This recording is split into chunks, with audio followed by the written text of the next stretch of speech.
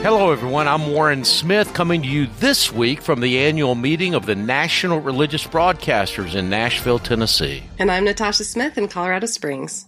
And we'd like to welcome you to the Ministry Watch podcast. Every week, Warren and I are bringing you news about Christian ministries as well as the latest in charity and philanthropy, all designed to help us become better stewards of the resources God has given us. On today's program, we discuss the fire at a Haiti orphanage run by an American church. It highlights problems with evangelical ministry in Haiti. Also on today's program, sexual abuse allegations at one of the most influential independent churches in the country, First Baptist Church of Hammond, Indiana. All that and a whole lot more on today's edition of the Ministry Watch podcast. We begin today with an update on Willow Creek Community Church. We talked about this last week. What's new? Well, a couple of updates, Natasha. Ministry Watch obtained some internal documents from Willow Creek that indicate the church's attendance has declined significantly since the sexual abuse scandals broke.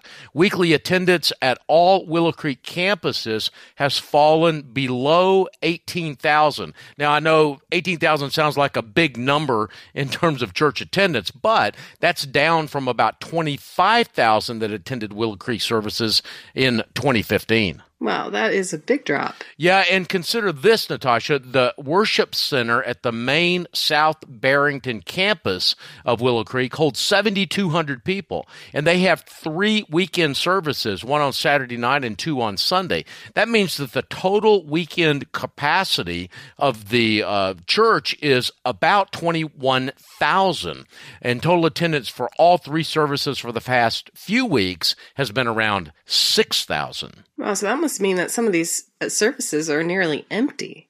Is there anything else?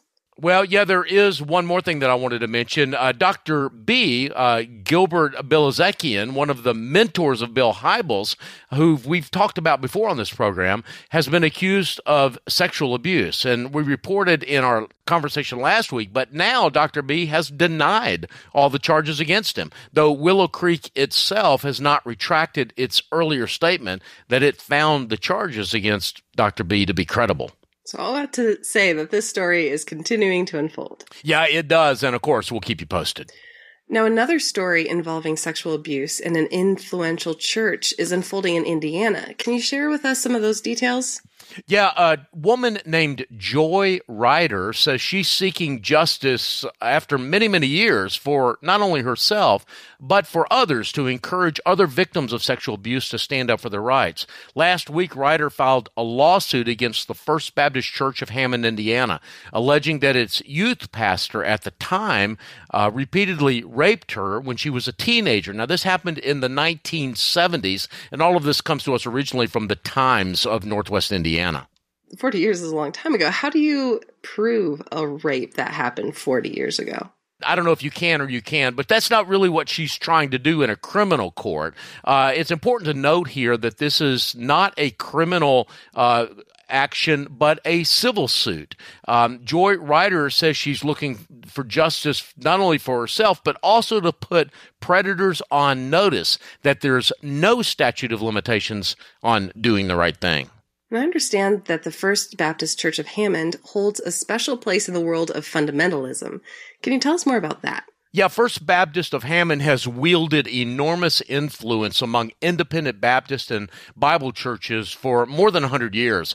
Though it was founded in 1887, more than 130 years ago, it was really under the leadership of Jack Hyles, who was the pastor from 1959 to 2001, more than 40 years, that it became one of the first megachurches in the United States. That happened during the 1970s, and it also claimed to have the highest Sunday school attendance of any church in the world for a time. Throughout the 1990s, the church had a weekly attendance of more than 20,000 and was regularly listed among the largest churches in the country. And what can you tell us about Joy Ryder, the woman bringing the suit? Yeah, Joy Ryder alleges that church officials covered up abuse allegations against David Hyles. You remember I mentioned Jack Hyles a little bit earlier. He's the pastor, the man that was the pastor for 40 years. Well, David Hyles, the alleged perpetrator, is the son of the late Jack Hyles. And Joy Ryder's civil suit does seek monetary damages. But again, I think her bigger point is that she just wants this situation to go public and to give a voice to some of the victims, because she claims there have been more victims than just her over the years. In fact, today, Joy Ryder leads a nonprofit support group called Out of the Shadows that's designed to help sexual abuse victims. She started that group about 6 years ago. Now, from my understanding, these are not the first allegations against David Hyles, are they? No, they're not. The Fort Worth Star-Telegram reported a couple of years ago that in addition to Ryder, at least 3 other teens have accused Hyles of sexual misconduct. But he apparently never faced charges then, for that matter, the Star-Telegram said even sat for an interview with police related to the allegations.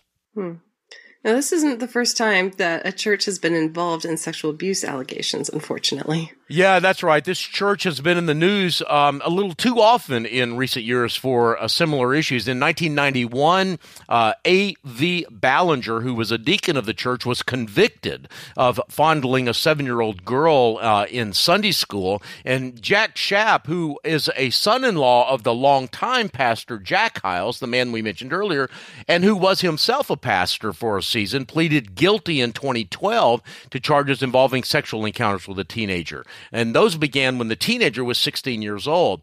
Now, Jack Schaap is 62 years old, and he reportedly is being held in a federal corrections institute in Ashland, Kentucky. He isn't eligible for parole until 2023. Wow, so it sounds like these incidents just keep on repeating themselves. Yeah, they do. And, and I'm not trying to say that there's anything systemic or, structurally corrupt about First Baptist of Hammond, Indiana. But I will say this. Anytime you've got a large church that has no outside accountability or transparency, and that happens in a lot of these big independent churches, that's a recipe for trouble. That was the situation we saw at Willow Creek, and it's one that we're seeing again here. It was also the case at Seattle's Morris Hill Church a few years ago, though in that case, sexual abuse wasn't the problem, but it was other issues of management and leadership. I think the moral of the story, Natasha, is pretty simple. Transparency and accountability should be the order of the day when it comes to church governance. Indeed. And speaking of that, can you give us a quick update before we go on break on what's happening at the other church that you've mentioned before, the Harvest Bible Chapel? Yeah, an audit of the troubled suburban Chicagoland church Harvest Bible Chapel has just been released, and it showed that the ministry lost nearly 10% of its income from 2017 to 2018, which were the years that were covered in the audit. The review also showed that the church owed $26.2 million on a mortgage that's due in August of 2022. Now, that number is significant because James McDonald, the pastor of the church, was receiving a large salary. In fact, some reports are that the salary exceeded $1 million during that same time period. And we also learned that the church failed to match employee retirement plan contributions from March of 2019 to February of 2020, and that by March was about $40 million in debt. Warren, we've got to take a quick break. I'm Natasha Smith in Colorado Springs. And I'm Warren Smith reporting this week from Nashville, Tennessee. And we'll be back after this short break.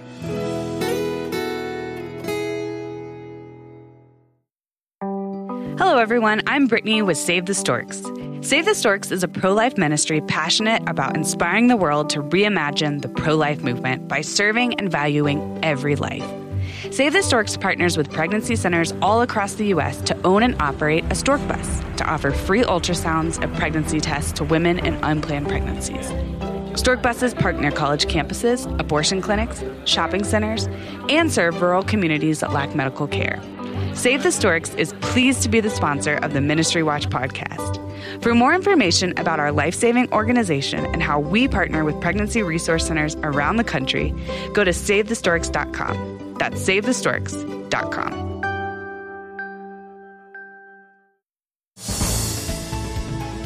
Welcome back. I'm Natasha Smith, along with my co-host, Warren Smith, and you've been listening to the Ministry Watch Weekly Podcast. Up next is a follow-up on the story that took place a couple of weeks ago, the story of a fire at an orphanage in Haiti. You're right, Natasha. Back on February the 13th, a couple of weeks ago, fire killed 17 orphans at an unlicensed facility in Port-au-Prince, Haiti, and it was a facility funded by a controversial U.S. church. The fatal fire was caused by a burning candle, which is a common risk in that country because it has a really undependable electrical system. The facility is one of 2 orphanages owned by the Church of Bible Understanding, which is kind of a separatist group based in Pennsylvania that's also over the years been accused of cultic activities. The church has worked, though, in Haiti since 1977, though it lost its license to operate orphanages 3 years ago due to unsanitary conditions. In fact, some of those unsanitary conditions included an alleged rat infestation along with inadequate staff training. Wow, that is a horrible story. But our correspondent, Steve Raby, wrote this week that the problem may not be limited just to the facility and that Christian donors here in the U.S. should be wary. Yeah, that's exactly right. You know, I've been to Haiti, Natasha, myself, and kind of seen what happens down there. And, you know, it's close to the United States. And, you know, we evangelicals send a lot of mission trips there and a lot of money there. In fact, an estimated $100 million flows through orphanages alone in Haiti, mostly from the United States. And it's a largely unregulated network, and they range in quality according to the New York Times, from barely adequate to abominable. The orphanage that burned is one of more than 750 that are operating in the country, but only 35 out of that 750 are actually accredited by the government. Now, shouldn't we give them a little bit of slack considering the huge need that's there? Well, there is a huge need in Haiti, and of course, that's what we do. We cut them a little slack. We say, listen, there's this great need, and it's not a lot of money, but whenever you aggregate all that money, it is a huge amount of money. And it's also important to note, though, a couple of extra facts that I think would change our attitude about giving money to orphanages in Haiti. Number one is that most of the kids that are in these orphanages are not truly orphans. In fact, only about 20% of the estimated 25,000 to 50,000 kids that are in Haitian orphanages are actually children with no living parents. Traditionally, in fact, parents who can't provide for their children leave them at facilities that will promise to care for them. But studies show that doing that stunts the development of the kids. The kids would be much better off if we just supported the parents with the money that we're using to support the orphanages, or better yet, give the parents jobs. In fact, a 2018 CNN report said that many orphanages provided needy children with barely the basics of survival, but these orphanages have also become sort of target-rich environments for pedophiles, for human trafficking, even organ trafficking, according to the CNN report. And of course, there's also still a lot of hunger, illness, abuse that goes on there as well. Wow, that is extremely disturbing, especially considering how many American Christians send money to Haiti. Yeah, that's exactly right. And that's one of the reasons that I wanted to highlight this story, even though the fire itself took place a couple of weeks ago. Christian donors should not be seduced by heart-wrenching photos of children. They need to research the ministry and before you give to the ministry. If you're not convinced that your money is being used wisely, it's real simple. Don't give them any money. That sounds like good advice. And Warren, I'd like to shift gears and talk about a story that has nothing short of bizarre, and that's the story of an Idaho couple who have left a trail of dead bodies and missing children in their wake. Yeah, you're right. It is bizarre. And even your setup, they've left a trail of dead bodies and missing children. It's like, how could that possibly be? But in fact, it's the case. On Thursday, February 20th, authorities in Hawaii arrested Lori Vallow. She's married to a man named Chad Daybell. In fact, they got married pretty recently, just in November, which is why I guess they're still known by their separate names, by their not by married names. They were married, though, after both of their spouses had died as a result of mysterious circumstances. And then in September, Lori Vallow's 2 children went missing. That is bizarre, and I understand that it gets even stranger still. Yeah, if you can imagine that, it does. I mentioned that Lori Vallow was arrested in Hawaii. Well, she was there because she had just disappeared from Idaho as well. Because her kids went missing in September, the authorities had imposed a deadline on her to prove that her children were alive or report them even as missing. She fled, and the charges against her included 2 felony counts of desertion and non-support of dependent children, resisting or obstructing officers, contempt of court, criminal solicitation to commit a crime. I mean, this is just really strange. Wow. I understand that Chad Daybell, Lori Vallow's new husband, is pretty well known in the end times prepper community for books he's written on end times and apocalyptic themes. Yeah, that's right. That adds sort of a whole religious dimension to this whole thing as well. In fact, several years ago, Lori Vallow told her then husband, Charles, that she had been called by God to carry out the work of the 144,000 mentioned in the book of Revelation at Christ's second coming, which she predicted would take place in July of 2020. And that if her then husband, Charles, got in her way, that she would murder him. Well, guess what? Charles also disappeared mysteriously, but not before Charles had warned his lawyers of what Lori had said. In fact, he said, I want to make sure that to let everyone know that if something happens and that I'm killed, that it's my wife, Lori. At least that's what Charles Vallow said. And so, he ended up dead, and she ends up remarrying, and all of that other stuff that we've already talked about, Natasha unfolded. Wow. It is hard to imagine that things could get any stranger than that. What happened now? Well, the warrants that were issued against Lori Vallow that caused her to get arrested, they were taken out in Idaho. So she's expected to stand trial there, but she's being held in Hawaii on $5 million bond because authorities there think she's a flight risk. And, of course, she's already demonstrated that she is. Wow. Well, Warren, we have to take another break, but when we return, I want you to tell us a good story. No more mayhem. Do you promise? Yeah, I do promise. And in fact, I do have a great story this week about a Christian college in North Carolina that has come back from the brink of ruin that has a lot of great lessons for church and Christian leaders around the country. Wonderful. That sounds way better. I'm Natasha Smith with my co-host Warren Smith. We'll be back after this short break. Hello, everyone. I'm Brittany with Save the Storks. Save the Storks is a pro-life ministry passionate about inspiring the world to reimagine the pro-life movement by serving and valuing every life. Save the Storks partners with pregnancy centers all across the U.S. to own and operate a stork bus to offer free ultrasounds and pregnancy tests to women in unplanned pregnancies. Stork buses park near college campuses, abortion clinics, shopping centers, and serve rural communities that lack medical care. Save the Storks is pleased to be the sponsor of the Ministry Watch podcast. For more information about our life-saving organization and how we partner with pregnancy resource centers around the country, go to SaveTheStorks.com. That's SaveTheStorks.com.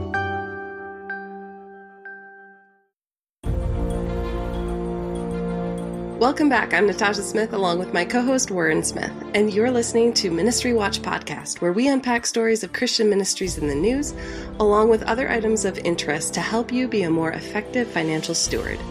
Warren, before the break, you promised a positive story about a turnaround at Montreat College. Tell us more. Yeah, I will. Well, Natasha, you know that over the past few weeks, we've been talking about Christian colleges that have either gone out of business or are experiencing pretty severe financial hardship. That's right. I remember last week's story we talked about Concordia University in Portland suddenly shutting down. Yeah, and we mentioned that was likely to happen more and more in the years ahead because of the financial and demographic shifts that we're experiencing in this country. And, that's why it's so encouraging to hear the story of Montreat College, which was on the verge of collapse 6 years ago, but which is now being called the Montreat Miracle. So what happened there? Well, let's go back to 2012. The college had to lay off 29 full-time employees, including many faculty. And in 4 years prior to that, the enrollment had plunged from about 750 to about 450 in 2013. But right about that time, they got a new president, a man named Paul Maurer, who, by the way, I've met. He's an outstanding leader, and a renewed commitment to Christian ideals. That has apparently made a huge difference there. A lot of colleges are sort of distancing themselves from their Christian founding and their Christian roots. But Paul Maurer said that, that's what makes us special, and we need to embrace it again. And so by 2019, which is, of course, just last year, they've had 4 straight years of growing enrollment. Montreat is now back up over 500 students. That's an important milestone. And in the past 3 years, Montreat has hired back 13 new full-time staff and 26 part-time faculty and staff. So all those people that they had to lay off back in 2012, many of them or others to take their place have come back. In addition to that, there have been 20 renovation or new construction projects, including a $2.7 million athletic complex. So it's really been a great story. Yeah, and that is a huge turnaround. What were some of the keys there? Well, I mentioned one of them, which is this reinvigoration of the Christian distinctives at the school, but there have been others. Part of the renewal comes from a $6 million anonymous donation, which came in 2014. Part of it came from a new major. They initiated a major in cybersecurity at Montreat. Now, a lot of Christian colleges are liberal arts schools, or they'll teach religion or Bible and those sorts of things, but to have a science major there has attracted an entirely new brand of student because there are so few science programs in Christian colleges around the country. And again, as I mentioned, Paul Maurer made a push to get the college back on mission. And I want to read a quote from him that I think really tells the tale here. "We reinserted biblical infallibility back into our statement of faith. It had been removed about a decade earlier," Maurer said.